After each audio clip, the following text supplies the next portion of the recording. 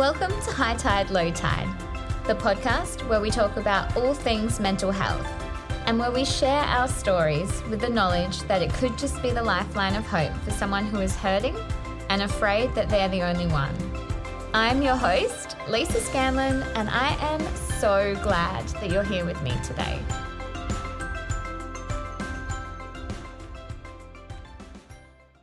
Just a little reminder here, guys, that we are discussing mental health in this episode, so we may touch on things like suicide or self-harm, which may be a trigger for you. As always, I'll put resources in the show notes or know that you can call Lifeline 24/7 on 13 11 14. Hey guys, and welcome back to High Tide, Low Tide. I cannot explain how excited I am right now to be recording with a guest in my kitchen studio for the first time in months. You will have listened now to my previous episode that came out where I gave you a little bit of a life update about all the things that have been going on. And now we're back on track and we're back in the studio, and I can't wait to introduce you to today's guest, whose name is Rhegan. So welcome to the show. Thank you. Hello. And we're very excited. So Rhegan has joined me this evening on a school night after work to come and have a chat to you guys. So would you like to just give us a little bit of information about who you are and what you do? Okay. So, yeah, I am Rhegan. I am a recent business owner. I opened up my own salon. I am a mum of a 16-month-old little girl, Avery. Mm-hmm. So cute. I'm also a stepmom. Mm-hmm. And, yeah, wife to Ryan.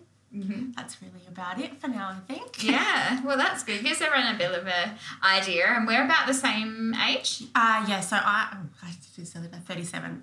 Yeah, and I'm about to turn 36. Yeah. So same age. And you grew up in this area as well? So well? I grew up in North Haven. Mm-hmm. So, yeah, I went to like, Ocean View. Yeah.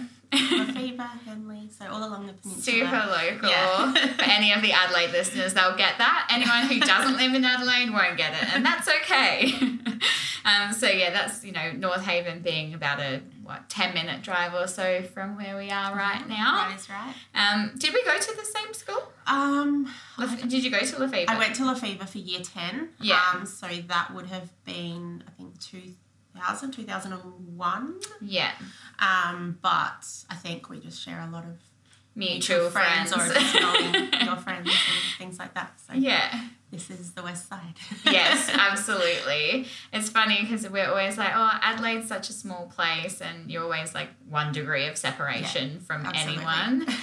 But how's like today? I was out at work. I had my boss with me, and she was visiting customers with me. And we were at one of the cafes that I service, and there was an older gentleman who was sat at the table, and he noticed what we were doing with the coffee, because I'm a coffee rep, and he just wanted to tell us that he comes there every day and he really likes the coffee, which was lovely. And he had an accent. And so Sophie, my boss, she's from England, and she's like, I've noticed you've got a bit of an accent. And it turns out that they're from like the same town in England. And I'm like, wow, like we go on about how small Adelaide is, but like small world. The world is small. Like there's always someone that knows someone that you know somewhere in the world, yes. I swear.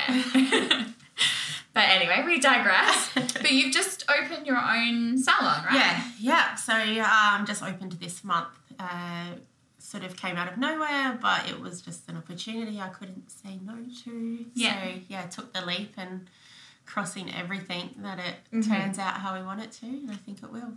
So exciting. Have you owned a salon before? No, I've been doing like a rent-a-chair type scenario for about 5 years. Yeah. Yeah, and that's been good. It's sort of a good step into the sort of ownership kind of world without all the responsibilities, and now I'm just going, let's throw in some responsibility as well. So life's not busy enough, apparently. Yeah.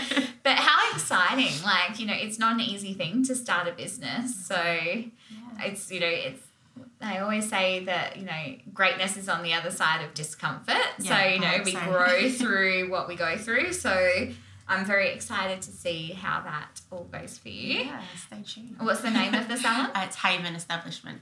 Wonderful. I'll put the link in the notes as well, definitely, for any of our Adelaide girlies that might want to come along. Great. In today's episode, we're going to obviously be talking about mental health. So we're also going to be talking about fertility and also about reproductive health, right? Because that's a part of your journey.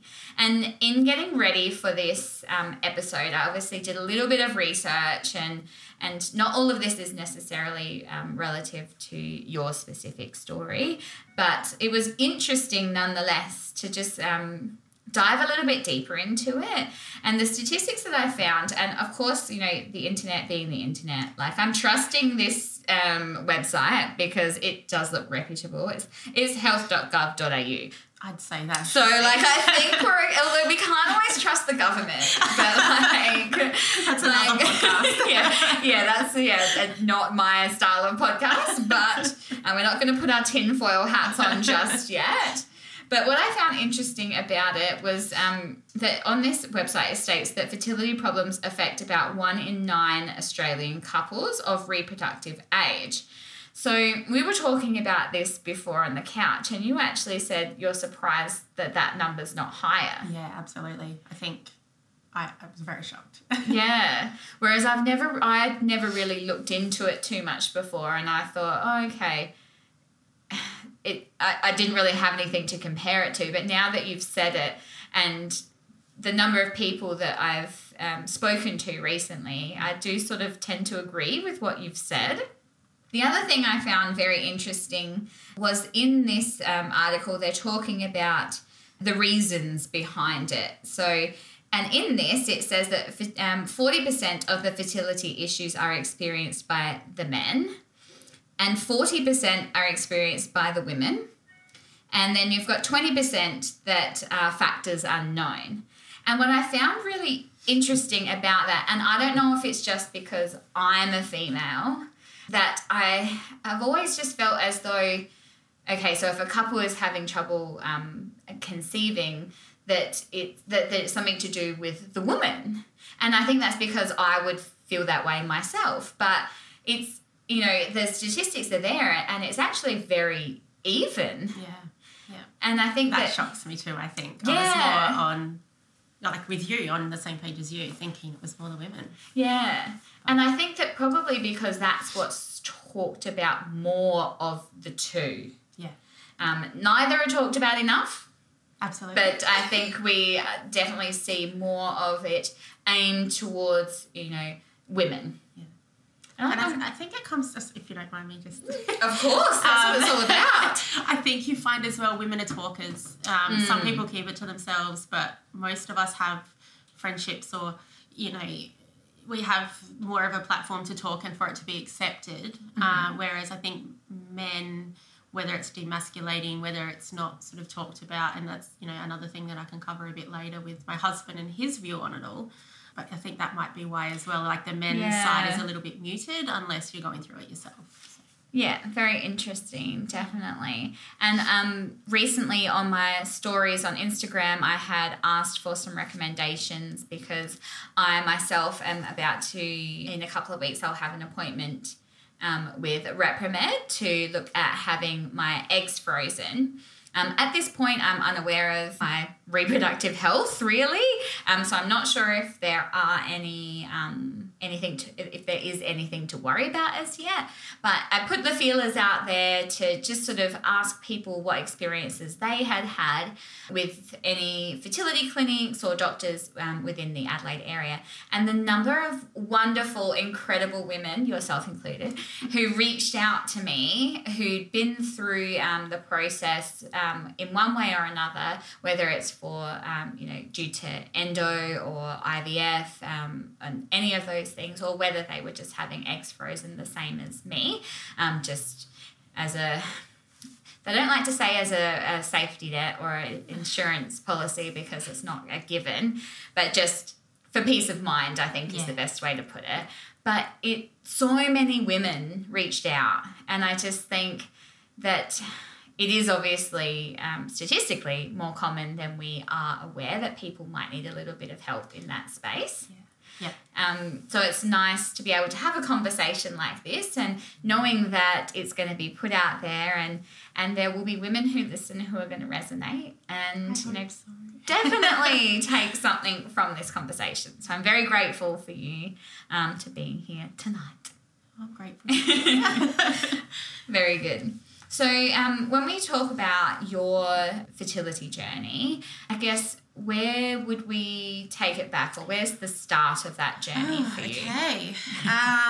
Take it back. I guess the first step for me was originally I had the implant-on rod in my arm. Mm-hmm. Same girl. Yeah, Same. I think a lot of us did. Mm-hmm. And that, for me, did suppress any sort of menstrual cycle. So I didn't know until it came out that there was any issues, because all the contraception that I'd been on, which was the rod and the injection, which is a similar sort of drug, I guess you could say, suppressed all that. So when I decided to take it out and see what my body did, it revealed quite quickly that nothing was happening. Wow. Yeah. So the implant-on bar that goes in your arm, that stays in for 3 years, I believe. Am I right? Yes. Yeah. Did you have it in once? I had it in, I believe it was twice. Yeah.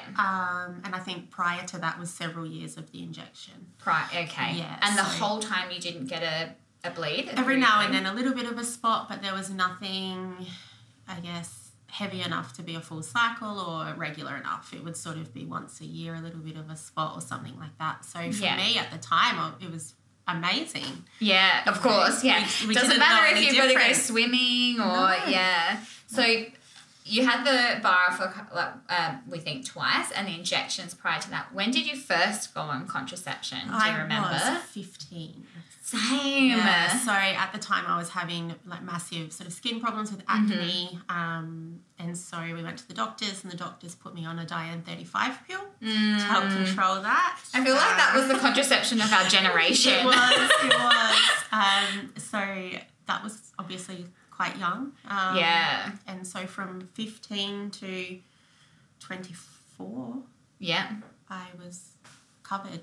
Yeah. So that's a long time. Yeah. And like, not to go down a complete rabbit hole, because I feel like it's a different podcast, but like it just grinds my gears how many of us would be in the same boat as you and me right now, who were put onto a contraception very young, like relatively young, and then just on it for years on end, potentially to deal with another symptom. Yeah. Like, you get bad period pain, go on the pill. Or like, you're having issues with your skin, go on the pill. Or even just like you're having sex with your high school boyfriend, go on the pill.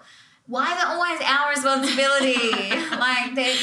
It's just like it just feels like it always gets put on our shoulders as the women, and this isn't a like men versus women argument either. I'm just saying that's how I feel now. Well, I think up until, again, a separate conversation, but is there even a men's contraceptive on the market other than things they can wear temporarily? I don't think so, but I don't know. I didn't do that research.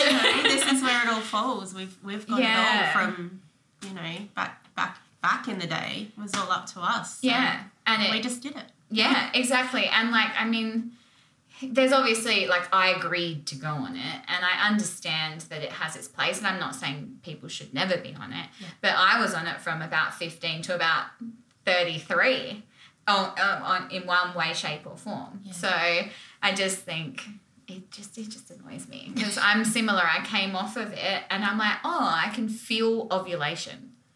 Or like, not every month, but like maybe every second or third month I'll have crippling period pain, like where I can't stand up straight. And I've masked it for all these years, but I don't like that I've masked it. No.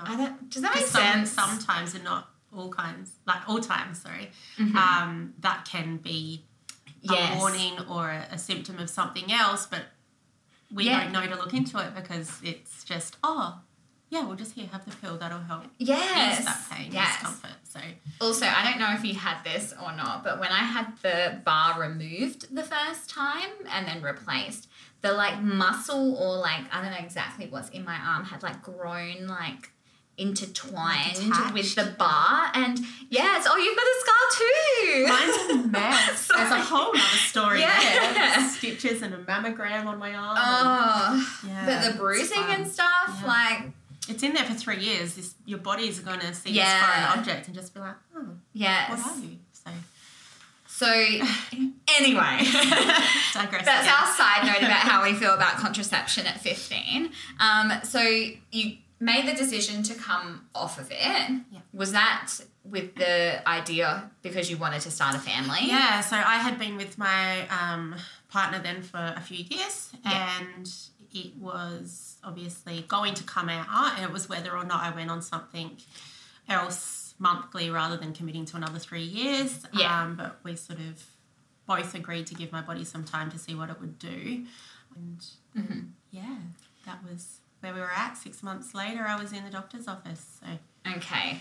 So when you came off of it, what did you start to notice?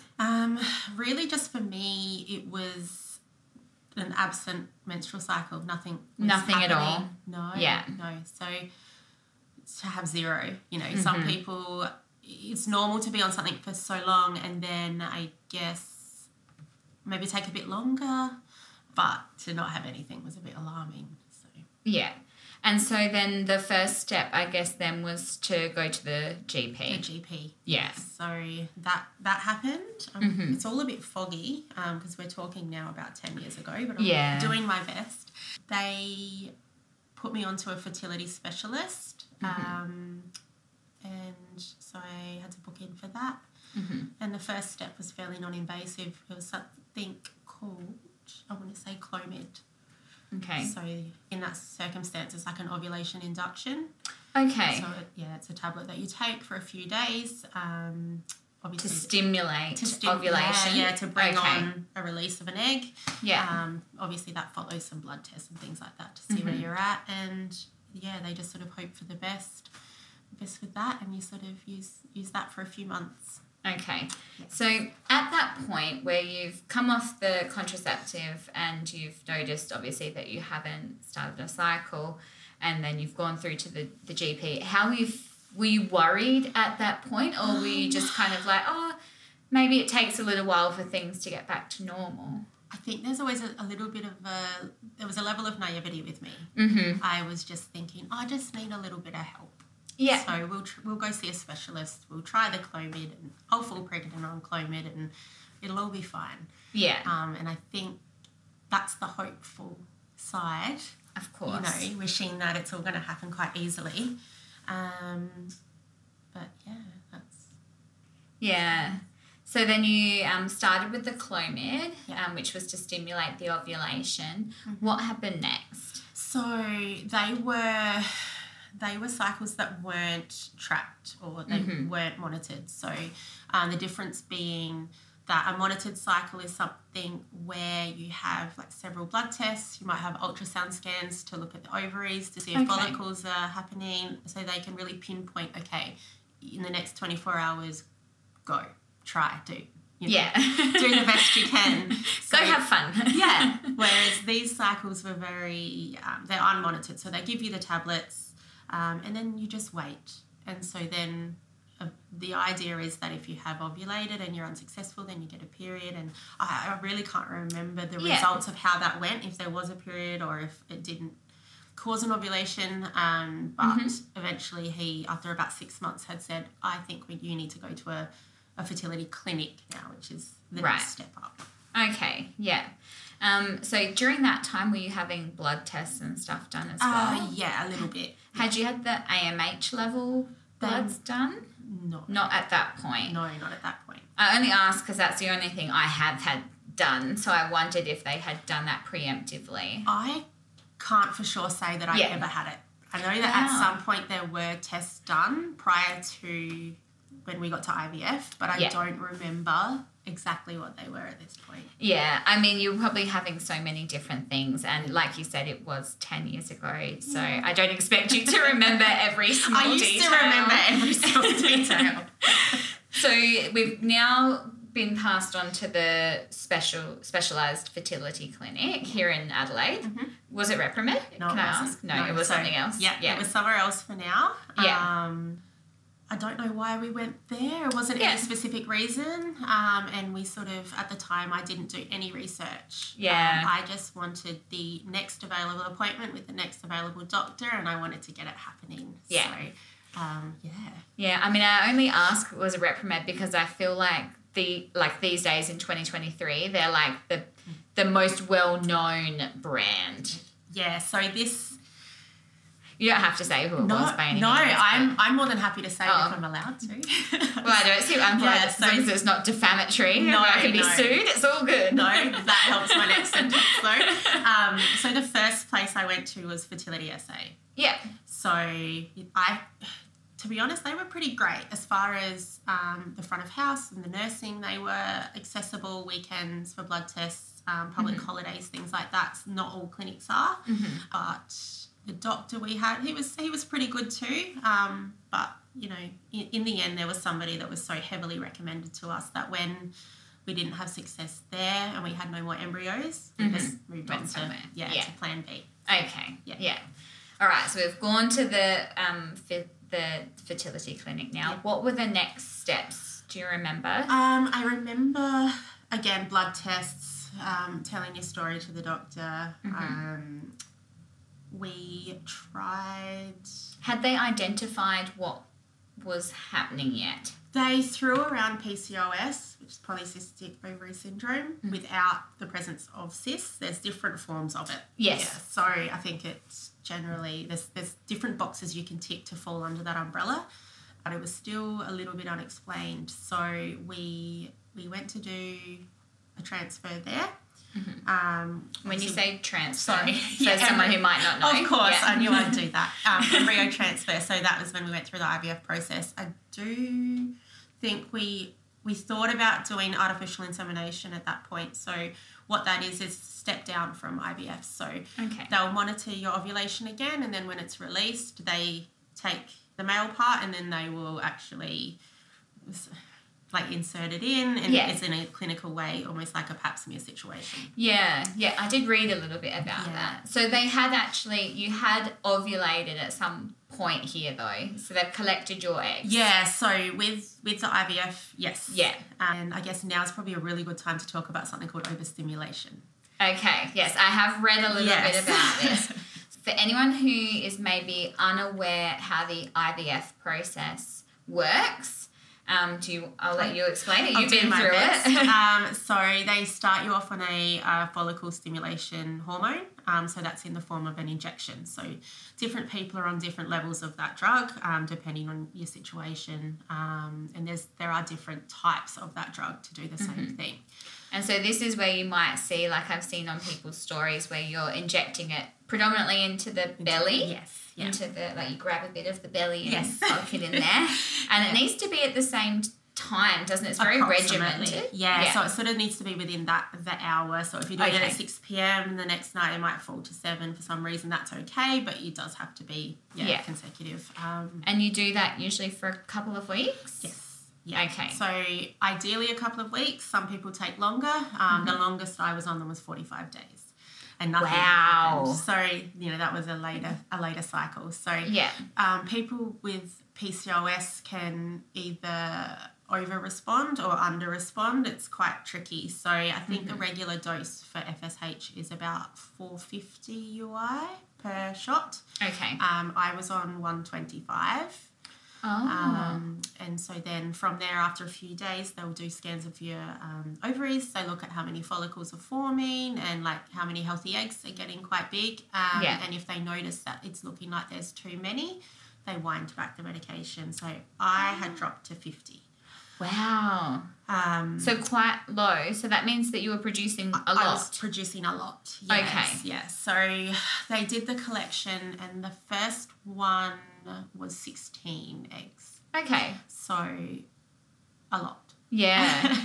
And is it true, I'm going to cut in, that you wake up with a number on your hand? You do. It's an option. Some people don't like it.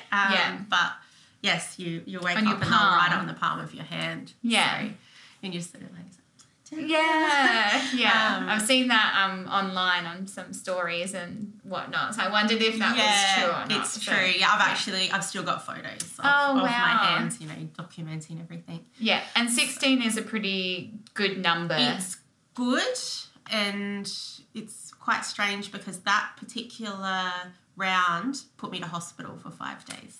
Yes. So this is where the overstimulation came in. So some people can probably healthily give that many eggs. Mm-hmm. For me, again, I'm not a doctor, but from what I understand, it's the fluid from the follicles that's sort of holding the eggs can release, I think, and it's almost like a form of sepsis.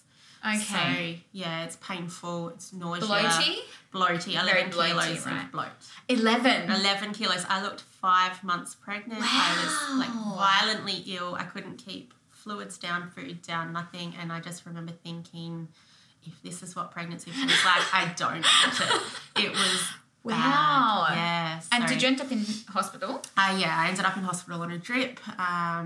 And that was 5 days till they could get my bloods back to where they wanted to be. Oh my goodness. So that was the first time. That was the first cycle. Yeah. So that part of the process is the same for IVF as it is for, say, myself. Yes. If I want to collect my own eggs and freeze them. Yeah. So that from the I guess the research I've been doing, I kind of identified that part is the same. So as far as the FSH goes, and then you've got your trigger shot as well. Yes. That is the one that you have 24 to 36 hours prior to ovulation. Yeah. I think 36 maybe. That's all the same. All the scans, the blood tests. Yeah. So it's all quickly scooting somewhere before work to have a blood test and a scan and so that's all the same. Yeah. So we got 16 eggs the first time. Yeah. What came next? So what happens next is they fertilise the eggs. So you have 2 options with that. So you can either put them sort of in their surrounds into their little petri dish together and let nature take its course. Yeah, or there's something also called ICSI, which is where they can take sperm that they choose and then physically with their little needle thing, no one can see my hands, we need to get video going. Into the selected eggs, and I think they seem to think maybe the fertilization rate may be higher with that, but I'm not 100% sure. Again. Yeah. Do your own research, people. Yeah, we are definitely not doctors. Not Dr. Rhegan. Okay, so that was what you did next. So you took your husband, was it your husband at the time? Yeah. His sperm, your eggs, and put them together. Yeah. And then froze them, or do they go straight in? So then it's a 5-day process. Mm-hmm. So this is the hard part for everybody because you've done everything you can now. Mm-hmm. You've lost your control. So you're getting phone calls maybe once every 24 hours from wherever you've chosen to go, and the labs will call you and go, okay, we had 16 eggs, 10 have fertilised. Okay. Update you tomorrow. Oh. So then you get, 4 or 5 days of these update phone calls, and it is so normal for these numbers to drop rapidly each day. Mm. So from that round, we had 1 embryo.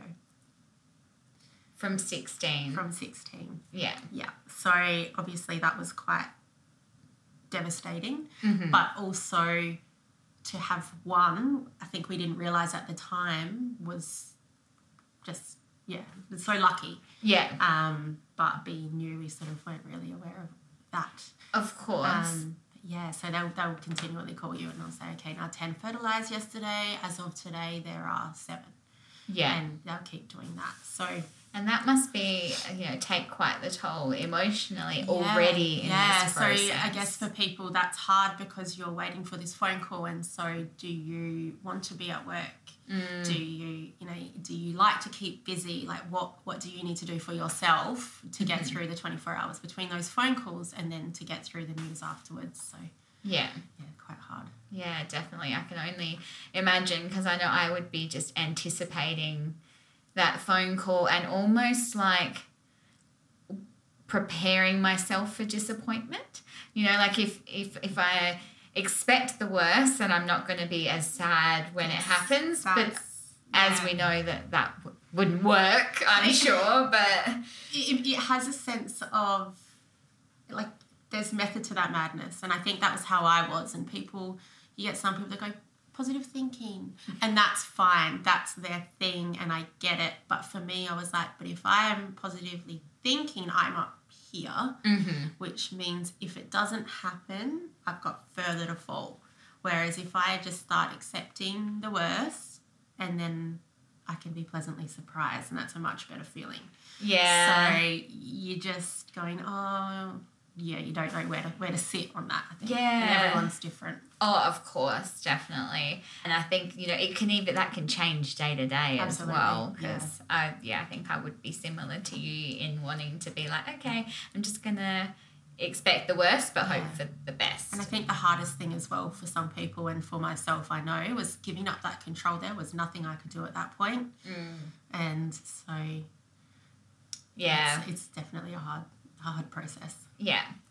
And then, so this was your first round of IVF, and you've ended up with one embryo. Yes. What then happened after those 5 days? So after the 5 days, they decided to attempt the embryo transfer. So again, it's similar to like a pap smear type scenario where you are fully awake. And this is where we hit another hurdle or an obstacle. So they load the embryo up into like a catheter. It's like quite a thin one. They feed it up through the cervix and into the uterus, and they put it there in the uterine wall, and then we all hope for the best. Without going into too much detail, I was in absolute agony through the process. And we discovered that I had scar tissue from previous surgeries, which made it particularly hard for the catheter to move through. Right. That was where we were at. And they had to not go through with it at that time. And, put it into the freezer and attempt it at a later date. Oh, wow. Yes. And that would have then caused, the emotion of that day in itself, being like, all right, we're going in, it's going to be implanted. Yeah. And then having them then be like, oh, actually we've discovered something as a bit of a hurdle here. Yeah. It's not going to happen today. Yes. And that was a lot. So this created, I guess, my first break in it all. So it took several months. What my doctor thought was that my cervix not only was hard to get into, but also looked like it could have been incompetent. So it wasn't going to be strong enough to hold the pregnancy to full term because it was quite short. Okay. So he took my case to a specialist board, and they all agreed he'd sort of just presented it as this person needs a suture or a stitch to strengthen the cervix. They're doing IVF. Can we do it prior to having losses? Preemptively. Whereas normally you have to have, you have to tick the boxes of, having however many losses and before they will consider it. And that might have changed between 10 years ago and now. So because it was so hard to reach, it was a completely different surgery. It was intra-abdominal, so it was like a cesarean type section, and there's, I think, only been 2 done in Adelaide. Oh, wow. Yeah, or 2 done by a reputable doctor. Okay. Oh, boy. Yeah. So were you one of those 2? I was one of those 2. Yeah. Yes, so the board said yes. Yes. So that happened. But that was obviously we had to time that with work. And so that sort of... and then it was a 6-week recovery. Oh, day surgery or were you overnight?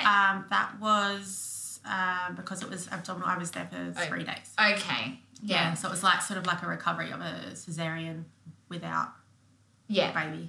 Yeah. So, wow. So then that was 6 weeks recovery. Yeah. And then... So then we went through with the frozen embryo. Yeah. So for, I guess, anyone that's not familiar with a frozen embryo transfer, it's similar to the first way, but you're still using the stimulation drugs, but not as heavy because you're not trying to produce several eggs. They just want your body to sort of go through that wave of maybe Okay. 1 or 2, and then practicing safe sex through that time. Yeah. And then they wait 5 days after ovulation, because that's how old the embryo was when he or she went in the freezer. And so then you attempt that transfer. And Yeah. yes. And they did that the same way they did the first, so that's vaginally. They did. So while they did the surgery in the past, they did something called hysteroscopy and DNC. So that's to help dilate that cervix so that they could access it Okay. easier. Yeah. So it was all sort of preempting that process. Okay. So these sorts of things don't happen to everybody. I am very rare, so please don't sit at home and think this is how it's normally going to go. But at the same time, there are definitely going to be women who are going to listen and resonate with different parts. Yeah, I hope so. So now we've implanted the embryo. Yes. What happened next? No success with that one.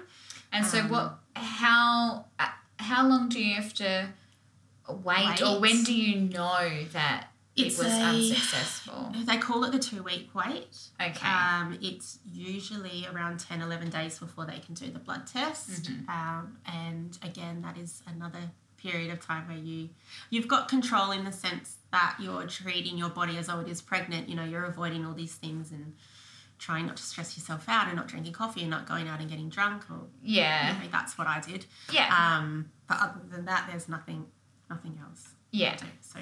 Yeah. And how do you remember how you felt at that time? That particular time, I was hopeful. I didn't have any reason not to be, I guess. Yeah. We'd done all the right things. You know, we'd prepared everything how we wanted to, and I was just thinking, yep, this is the one. And I think that was probably the most positive I'd been through the process, because that was what I was trying at the time. Yeah. You know, you'd gone in and you'd collected the eggs and you've got the embryo, and then you've gone and you've had the surgery and you're ready. Yeah. How did you find out that it wasn't successful? So you do the blood test, and then so that's early morning, day 10 or 11 after transfer. And then around lunchtime they'll call you. So I started work that day at 1 p.m. and at 12:55 my phone rang. Yeah. And so it's for anyone that hasn't been through it, they call and they make you go through the security check, and you're going through your name, your address, your date of birth, and you're also thinking, how did their voice sound? How did their tone sound? Are they about to give me good news? There's so much going on. And then they're good at masking it. So once you get through that security check, then they deliver the line. So, that one was obviously that, you know, I'm really sorry to say it hasn't been successful at this time. You're not pregnant, you know, and you lose it. Yeah. I think it's normal. I think, 100% it's normal. I just remember walking back into work, and one of my co-workers at the time just gave me a hug like I've never had before, and it was just exactly what I needed. But I was lucky enough to be sent home that day, because it's almost like a sense of mourning, even though it hasn't been positive and you weren't pregnant. In your head you were, so there is a sense of mourning to that and a sense of loss, and so it's a very hard day, if not more. So I can definitely imagine that it would be regardless of whether or not the pregnancy was successful, you know, you've gone through this whole process and mentally it started. So I would be mourning as well. I feel like I would definitely, that's a very valid feeling to have in that sort of situation. Yes. So not many people, I guess, understand. If they're not going through that, they might not understand or, I guess, see why people are so upset if it hasn't worked, because you were never pregnant. You were just trying to be. Yeah. So, it's a bit... I can see what you're saying. I don't agree, though. Good. I'm with you. So obviously that would have been a very, difficult and sad time to navigate. I guess was it at that point that you feel like your mental health may have started to be affected? Yeah. I think it's from day one, or maybe not day one, but definitely day one of figuring out there's a problem. Yeah. Because you go through this, I guess, roller coaster of, my husband had been checked. He has existing children. Yeah. Not much to worry about there. It was me. It was all me. And even though they'd given me PCOS as a term, I was still unexplained because there was still no reason why I was struggling as much as I was. So you've got that sense of I am broken, I am worthless, I'm not doing what I'm supposed to be doing. And obviously wanting that so badly and not being able to change it is massive. Frustrating, I can imagine. And I think, unfortunately, and very unwarranted, I think that it's a common, voice inside of a woman's head, or, obviously we're talking about from a woman's point of view, so that it's, I'm the woman and I'm supposed to be able, this is, biologically what we're supposed to be able to do. So there's often that feeling of failure. Yeah. In some way, and Definitely. I certainly don't ever want anyone to feel that way, but I think that's, from the women that I've spoken to, a sort of a common voice that would come up in the head. Yeah, it's weird because I think coming out of it as well and looking back, hindsight is wonderful, isn't it? Absolutely. It's 100% not anyone's fault, and to think that I put so much of my worth into that one thing, it blows my mind, because I know I'm not alone in that. I think more often than not that like you said, that's what women and men are doing, and it's sad that it gets that far. Yeah. And, it certainly doesn't determine anybody's worth, whether, they find it easy to get pregnant or they find it difficult to get pregnant. That doesn't make you less or more of a person. And it's just unfortunate how we are such our own worst enemy at times. And this internal voice can be so mean when we're so kind to everybody else, So I think, it's important to talk about, because, it's something that other people are feeling as well. Yeah. So obviously that was quite a tricky time to navigate. I guess, did you realise it was having that effect on your mental health, or were you kind of consumed by the whole process at that point? No, I definitely did.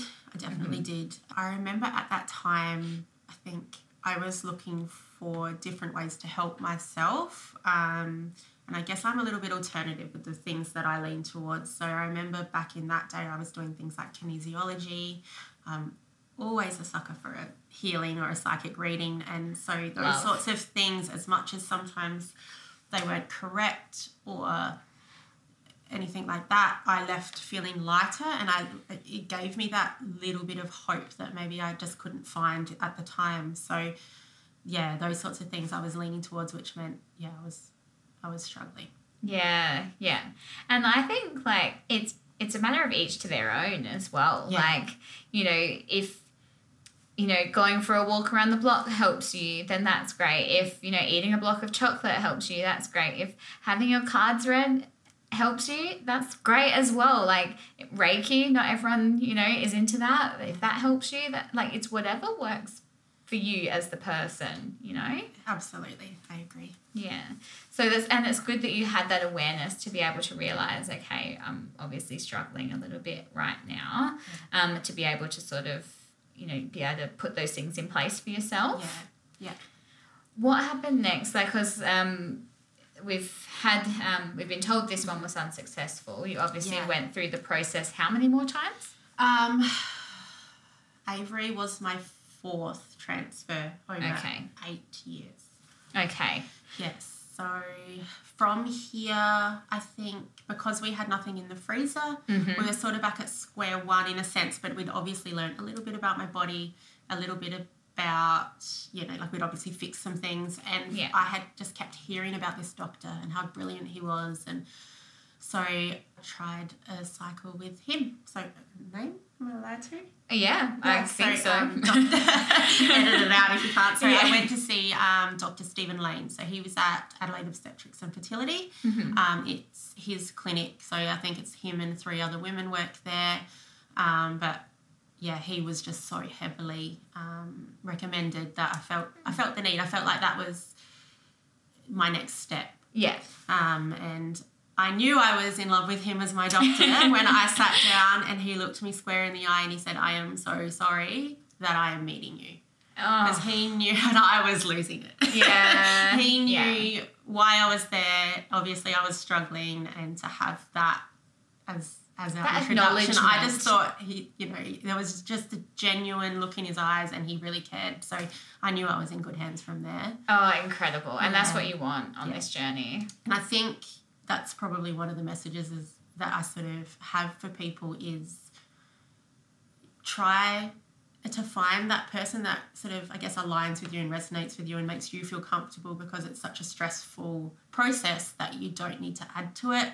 You need someone you can trust, that you feel comfortable with asking the questions, because I think it's important to educate yourself on what's happening and know what's going on so that you can be, I guess, your own advocate. Yeah.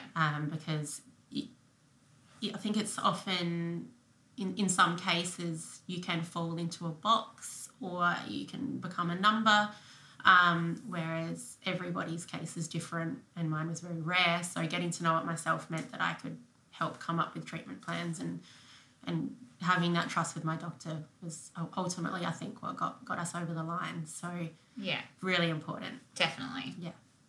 And I think that's the same with any medical professional, but especially when you're going through something like this. Yeah. So you had to, obviously you met with him and you had to start back at quote unquote the beginning. Yeah. So how many eggs did we get the first round? Okay, so set your second round, the first round with him. Funnily enough, 15. Okay. So I'm thinking, here we go again. Yeah. But the nurses at this practice were incredible. So they checked in, they warned me, okay, it's happened to you once before, it's likely going to happen again. In fact, it'll probably happen every time, but we'll do a different trigger shot. We'll get you drinking Powerade. Overstimulation. Overstimulation. Yeah. Keeping yourself hydrated as a preventative rather than, you're trying to fix the dehydration and things like that. So it did happen again. I did get ill, but I did not end up in hospital at all. Excellent. Progress. Which is a plus. Yes. And out of that round, we got 2 embryos. Okay. So again, numbers double small. Double the first time, yeah, though. That's a success. Yeah. I'm just trying to think what happened from there. Did we do a fresh one? No, we didn't. So this doctor that I was seeing, he didn't think it was fit to do a fresh transfer after an overstimulation, just because of what the body's gone through. And so just getting the body into the best possible situation. Yeah. This is the round where I was on stimulation drugs, ready for the frozen embryo transfer for 45 days. Okay. So this is when nothing happened. So then they had to cancel that cycle, and we started again, and we had obviously success from that one. So it's just so strange to me that 1 minute your body's doing nothing, even with something that's obviously made to make it act a certain way, and then the next minute you just have that little break and it's doing the right thing. So yeah, that was definitely interesting. So we did the embryo transfer. I'm just trying to think. I don't remember. I think for that one I was put on Valium. Oh. They needed me to relax so that it wasn't as painful as the first one. I remember that now. And that obviously again was unsuccessful. So we go back for round 3 again. So at that time we had 1 left. Okay. Yeah. Dr. Lane had said, I've been sort of counselling with somebody, getting a second opinion from somebody that's a bit more qualified than I am, I'd like to refer you to him. He's got some trial procedures that he'd like to try. I think it could be suitable for you, so let's do a round. Let's get some embryos in the bank, and then, you know, because it would be a shame to just have that one shot. So I don't know what he did differently that time. He did say he was going to tweak something in the labs, and again, this is where it comes to good doctoring, I suppose. We got 9 embryos from, weirdly enough, 30 eggs. And I didn't overstimulate badly that time either. So I did still have sickness afterwards, but again, no hospital. So I think 30's quite rare. Yeah. I think that's quite a high number. And then to have 9 from that. I do remember walking into the operating theatre that day and being quite it's uncomfortable. You know, what your body goes through, and your ovaries are huge at this point with all the things happening, and I just remember being in so much pain. Just a couple of dozen. So that was very successful that time. So we were stoked. Obviously 9, that's more than we could ever afford to attempt, you know. Because financials definitely plays a side of it as well. So we've ended up with 9 and we've now implanted 1 from that. No, so they went into the freezer as well. Okay. So we have 10 in the freezer. And so off I went to where I was recommended. They'll remain nameless. I think best if I keep it that way. I don't need to be sued. No, we don't need that. So I went to this other clinic and they did something called PRP, which is platelet-rich plasma therapy. So it's quite common in the way that, so they take your blood, they spin it, they get the plasma out, and then they inject that back in. So it can be used cosmetically for skin. I think the plasma, it does something to sort of help draw blood and circulation to the area, so like healing properties. But it hadn't been used here for fertility yet. So for my case, they had inserted it back into the uterus. I do now know that to help, what was that test you said earlier? Was that the egg reserve? AMH. AMH. I think to help with low results in that, they now put it into your ovaries as well. Okay. So it has progressed since I was the guinea pig. Thank you for your service. Yes. So I didn't have success with that. The whole process with that clinic was a bit of a nightmare. Okay. So we only went through 1 transfer with that one. But again, it came down to, it's not just the doctor. You are dealing so heavily with the nurses and the front of house. So if you've got admin that can't find paperwork or can't process your Medicare rebate, which is a substantial amount of money, just little errors along the way, it can just add to everything. What is already at a 10 on a stress level, it just boils over quite quickly with little errors and things. So this is where I think I learnt it might not be the first thing that comes up on Google. I think even when I put in Adelaide Fertility Clinic as research before coming here, my doctor's clinic doesn't show up on page 1 or 2 or 3. It's only if you're actually specifically Googling him. Interesting. So, not always the ones putting all the money into the advertising that are going to be the best for you. So it's just recommendation. But that being said, my doctor might not be right for you or you or you. Of course, but, it's just important to find, I guess, someone you're comfortable with. What was next? Next was a break. That was so horrific. Actually, not just a break. We signed every single embryo away.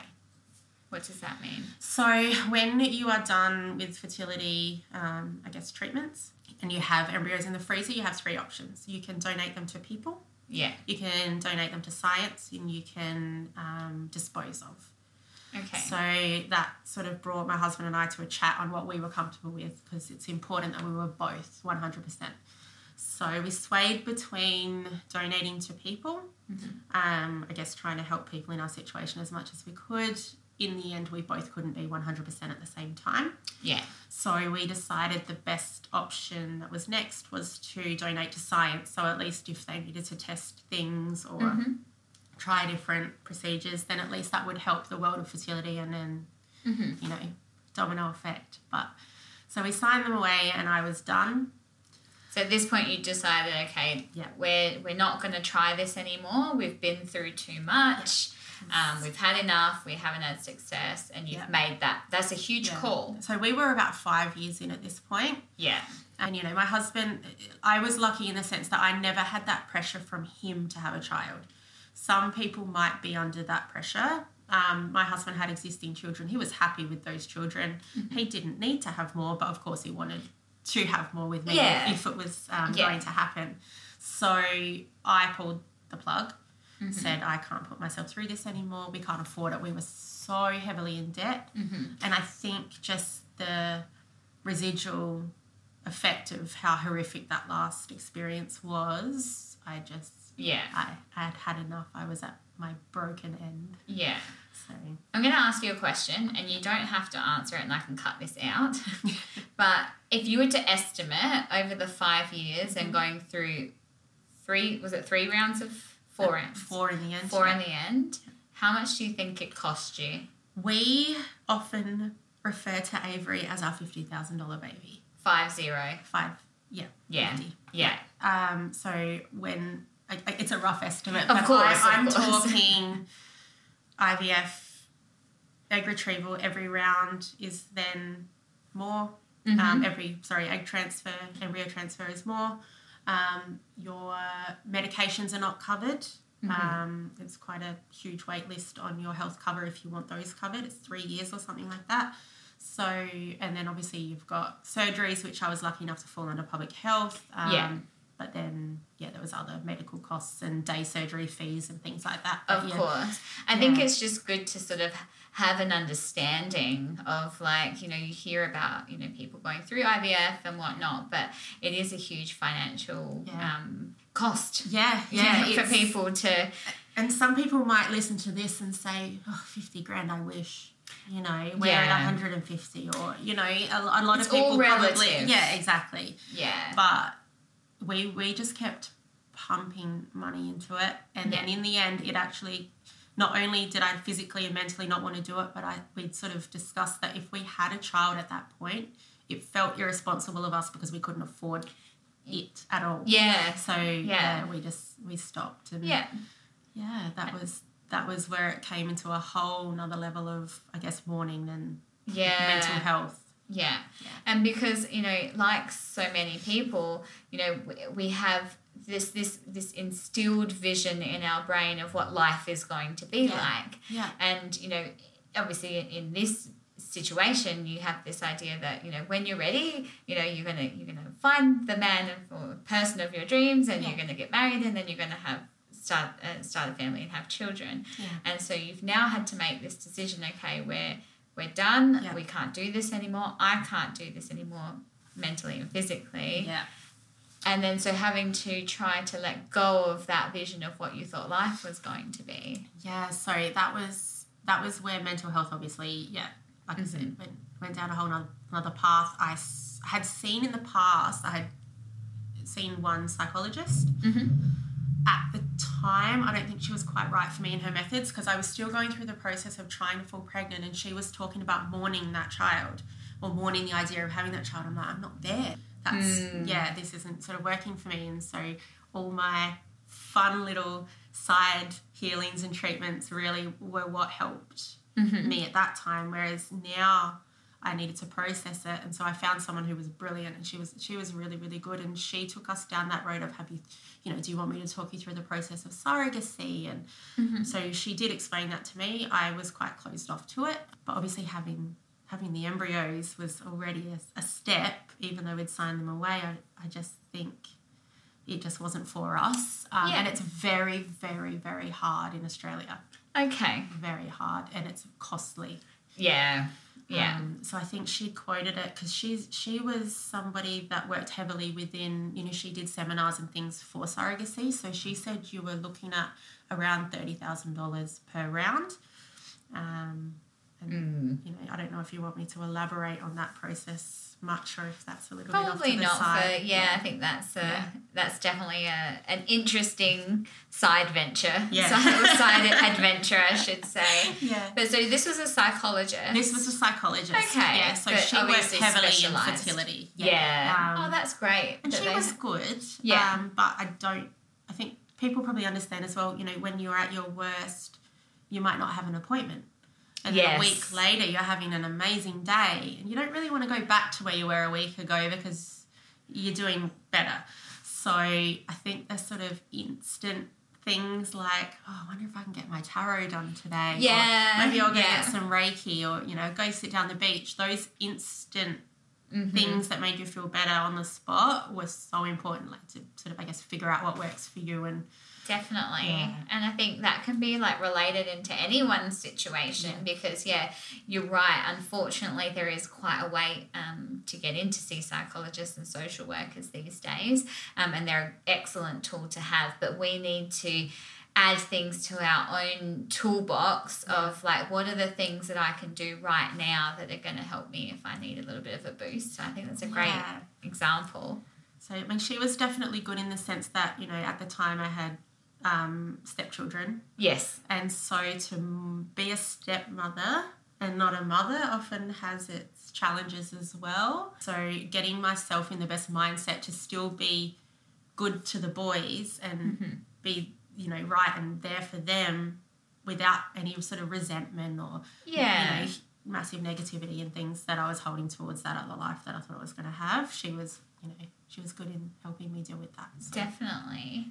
And I think it's nice to hear of you called it alternative treatments because like different things work for different people. And I think you had told me you had, is it Mayan? Mayan massage. What is that? Yes. So, how would you explain it? I can explain it well. It's a type of abdominal massage. So again, it is quite alternative, but it must go back. You know, we're talking the word Mayan.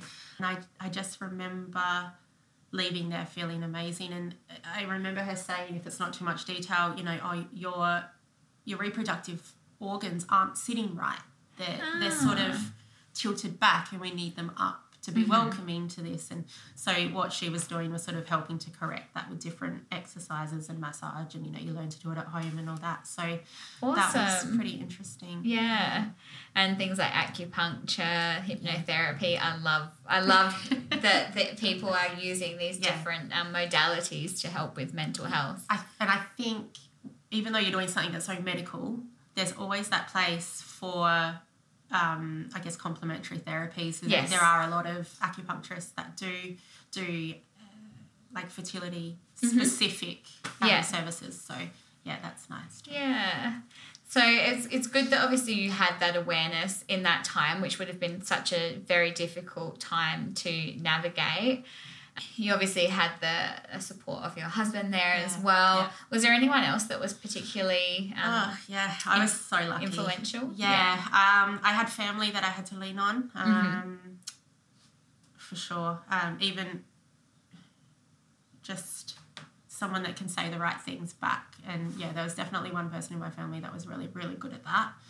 And my clients were massive, and my co-workers. Oh, wonderful. So, I guess being a hairdresser, we talk. Yeah. We talk too much and we overshare, and that is who I am. But, you know, a lot of my clients had, over the years, become friends. And so they cared, they asked. And I think talking about it for me helped. Some people don't like to do it, and that's okay. They like to, you know, keep it quite, I guess, hidden and sort of work through it Deal themselves. With it themselves. Yeah, whereas I found through talking, people related, or I could relate to what they were saying, and you find you are really not alone because such a I guess female-driven clientele. Yes, lots of people wanted or were getting help, even if it was just the smaller end of things. So 1 in 9 really shocked me. Yeah. And I think that connection piece is so important, and creating conversation around any topic. You know, if I think about how far the subject of mental health has come over the years, from having this like stigma and being taboo to talk about, how just being able to create conversation breaks down those barriers. And I think it's the same, when we're talking about fertility as well. And for so long, women especially have like hidden it away, feeling that it's because there's something wrong with them. And so they were less inclined to connect and talk about things, and in doing that, lighten the load on themselves. So it's nice to hear that you were able to do that, and I think it's definitely become more common and more talked about now for sure in 2023. I know that there's lots of forums and things. There's lots of, I guess, support groups when you've got Facebook and things like that. For me, that wasn't something at that I time. aligned with. But I do know of people that love that side. That like to ask the questions on there or see people going through the same thing. Definitely. So we've heard you mention Avery. So you obviously have a child now. Yes, I do. So what's the next part? The next part was I had enough. I had, as I said, I'd signed my embryos away, including Avery. Oh. Yeah, so I think it must have been about 1.5 years. We had about a bit of a break, and at that point I sought out help again, just to try, and I thought I'm going to go a little bit more natural this time. I'm going to try and get my body better. I wanted to lose weight, I wanted to get my hormones right, and so I sought out from, again, several recommendations, a woman named Michelle Richards. She was doing like a 12-week program yes, and she's like a sports coach. She is. I'm pretty sure she was on stage with me. Was. Oh, she beat me. Of course she did. I was like, I know that name. Sorry. Well known in Adelaide. Okay, she looked amazing. It's okay. She is brilliant at what she does. So she does bodybuilding competitions like I have done a couple of times, for anyone who doesn't know what I just was going crazy about. Yes. Okay, so you did a 12-week challenge with her. Yes, so she takes your blood, she runs it through some system that she has, and she'll pinpoint different things. She'll come up with a food plan, supplements later down the track, things like that. Just on the food plan alone, for me, within 3 weeks, we saw changes. Wow, so incredible. From somebody that had nothing but medical menstrual cycles, I finally had a natural one. Oh my goodness. And they were not so far apart. Yeah. So they weren't regular, but it was a good sign. So incredible. Yeah, that was a good thing. So that sort of, I guess, got a bit of pep in my step. I'd gone through the 1.5 years of just accepting that it's not going to happen, and that's okay. And my husband and I are going to have a different life. We're going to travel the world. Yes. And we're going to, all these different things that you might be able to do, as an alternative option. But yeah, so that happened. And then after a few cycles, I thought, well, should we go back to see Dr. Lane, my old favourite? My bestie. By now he's probably thinking, oh, they're coming back. But yeah, that's just how we wanted to go. We wanted to go to him. We wanted to see if he thought it would be beneficial to check some cycles through scans and bloods and see when ovulation was happening and try naturally. So we did that for about 6 months. Yeah. And then we got the good old-fashioned way. The good old-fashioned way. Yeah, tiresome. But, that was... We were just in a very different place at that point, financially and things like that as well. So things had started to, I guess, align a little bit better, even I think my mindset as well. Yeah. I don't know how. There's no secret recipe for that. And we sat down with him after about six rounds of it obviously not working naturally. Yeah. And we said, what now? And he said, you came in here and you said, I will not do IVF again. Should we talk about it? And I just said, I cannot physically go through another egg retrieval. Yeah.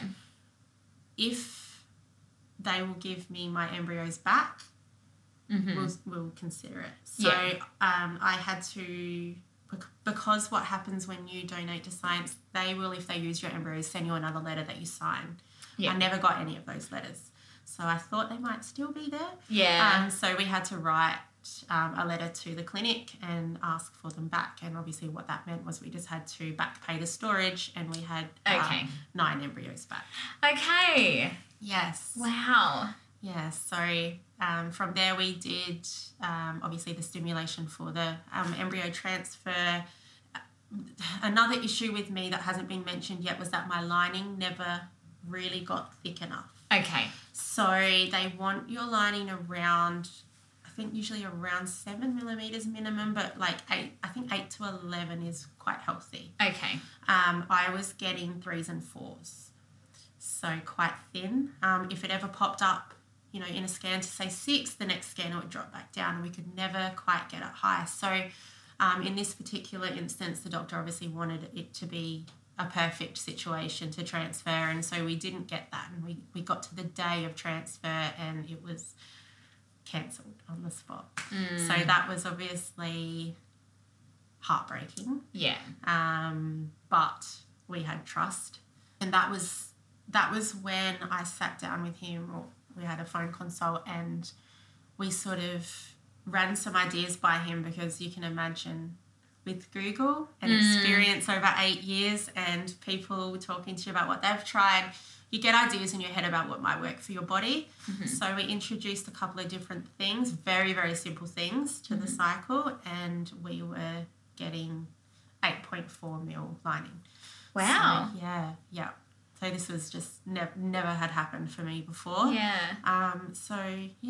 Then it was time to try the transfer. I opted to be put to sleep for this one. So it's an option for anyone. Yeah. If people suffer from vaginismus, things like that, where it's quite painful to do those sorts of things, you can be put under so that it's not as painful. And for me, I felt like that would just keep me the calmest. And so that's what we did. And that was Avery. Oh, so then you got the 2-week wait. The 2-week wait. And they gave you a call. This was the first time that my impatience got the better of me, and I did what they said not to do. Again, At-home test. At-home test. Yeah. Because some trigger shots, some hormones that they give you have something in it called HCG, which is what they're testing for. Yeah. And so if that's in the medicine you're taking, that's your false positive. But I did all the research and I had no HCG in any of my medicines. Yeah. So you were thorough. That. Yeah. Which I hid from Ryan at the time because I was too embarrassed and I wasn't accepting. I was still in a bit of denial that it was a positive. Yeah. So I waited a couple more days, did another one. It was stronger, and Then I can understand the temptation. Don't worry. It can definitely do more harm than good in some circumstances, because a false positive is the last thing you want. But it was obviously, it got in my head that maybe it was a positive, but I did have to work that day of the phone call. Yeah. So the phone call days are brutal. I know in the past I have just taken the days off if I can. This particular day I was finishing early anyway. It was fine. I asked the nurses to call my husband instead, and he could tell me whatever happened when I got home. I was just going to make it through. Yeah. Come home in the middle of the afternoon, and he could tell me. So it didn't happen that way. No, I called him. He was out fishing with my dad at the time, and I said to him, if it's negative, you need to be home when I get home. You're going to have to be there for me. And so when I rang him, he was driving home. And so I was just like, it's bad, isn't it? And he just sort of said, well, no, it's not. Did you want me to tell you? And I'm like, no, you're lying. Yeah. And he said, no, you're pregnant. And I lost it. It was an ugly cry, and one of my co-workers walked in and she was like, oh no. Yeah, thinking I was like, the worst.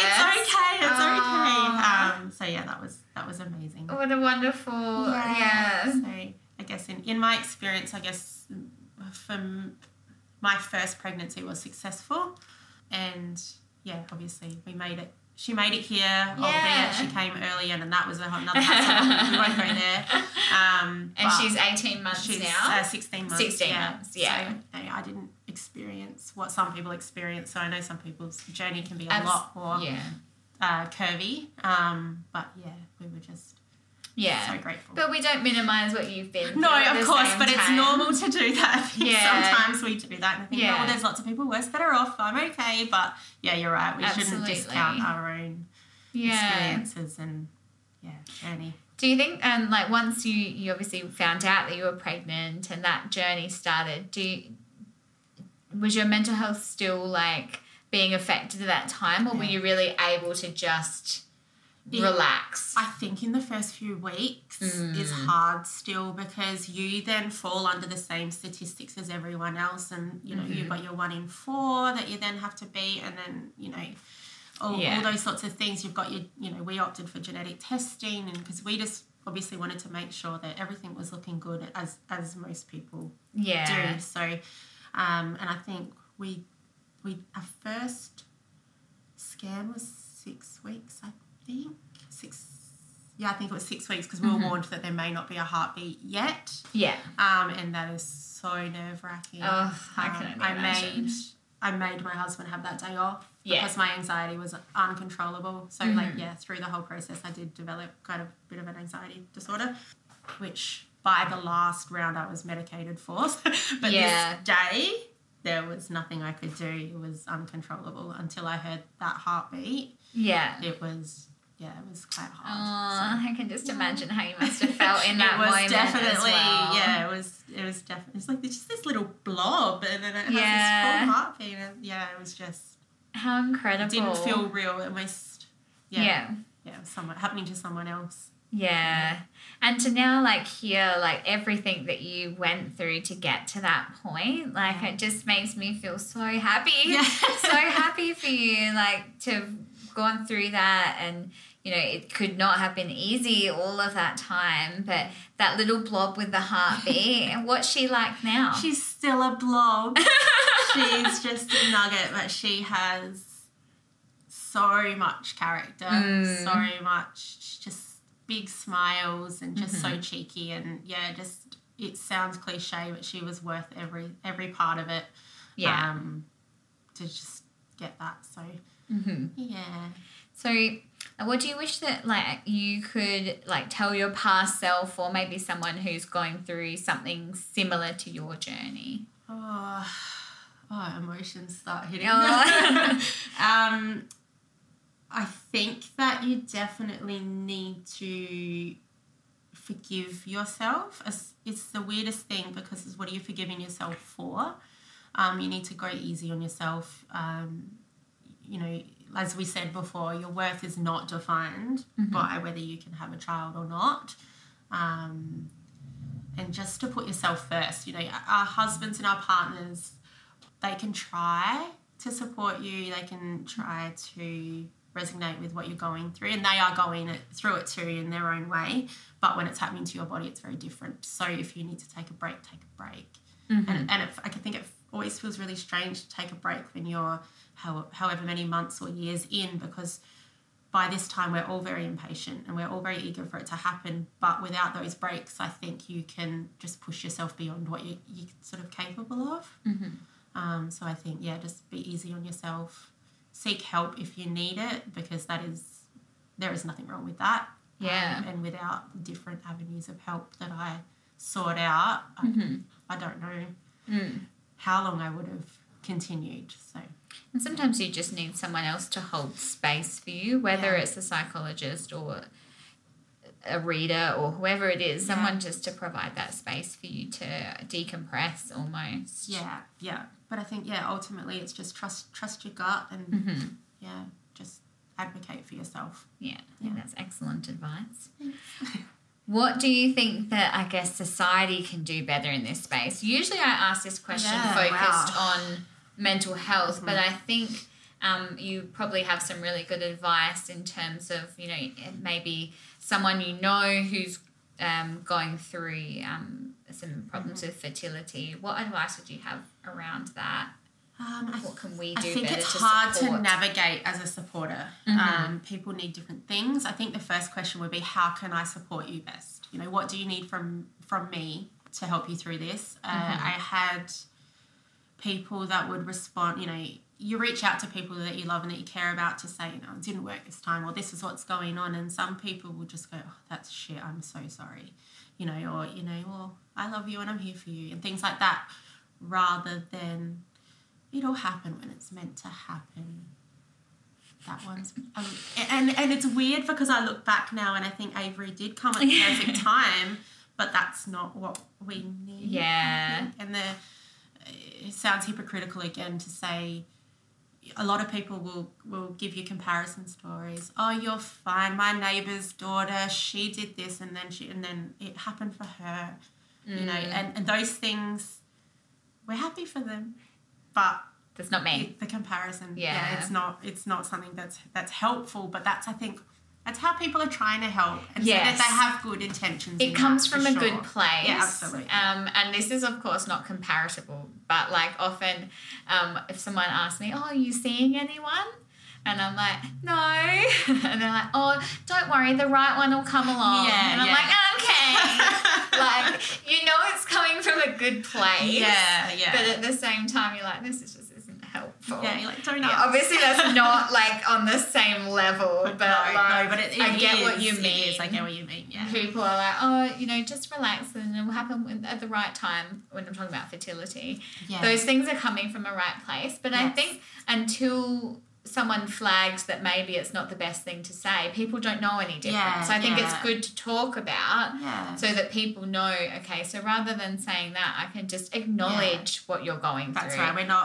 I wasn't telling people to get a fix or reassurance. I just wanted to say it out loud or write it down to somebody and just to have that shit, you know, what's next.